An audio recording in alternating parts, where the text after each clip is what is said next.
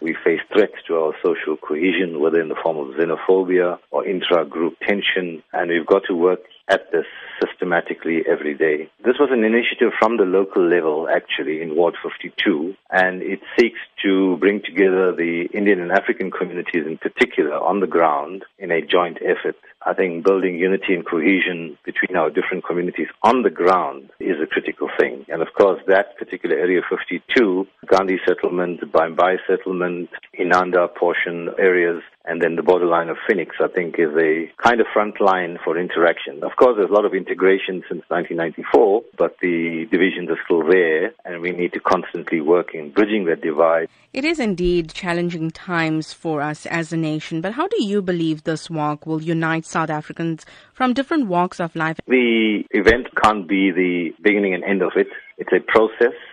The aim is to raise consciousness about it, is to show that people on the ground at local level are working together, and it can be a huge symbolic example for the rest of the province and the country. I think in all our areas, communities do live side by side. Of course, there is a historic apartheid legacy where there are still divisions and boundaries, and one side is predominantly of one community and the other side predominantly of the other. And that's the thing, to show that bridges can be built. And then, of course, it mustn't just be restricted to national event days. So, yes, I think it can be an inspiring example for the rest of the province and the country. Oliver Tambo embodied anti-racism and the spirit of unity. As we celebrate Anti-Racism Week and commemorate Human Rights Day tomorrow, how can you encourage South Africans to follow in his footsteps and celebrate his legacy? I think let's use the centenary year to firstly understand Oliver Tambo's legacy. His most important gift to us as South Africans, he has given us of how to unite people and keep them united and manage things intelligently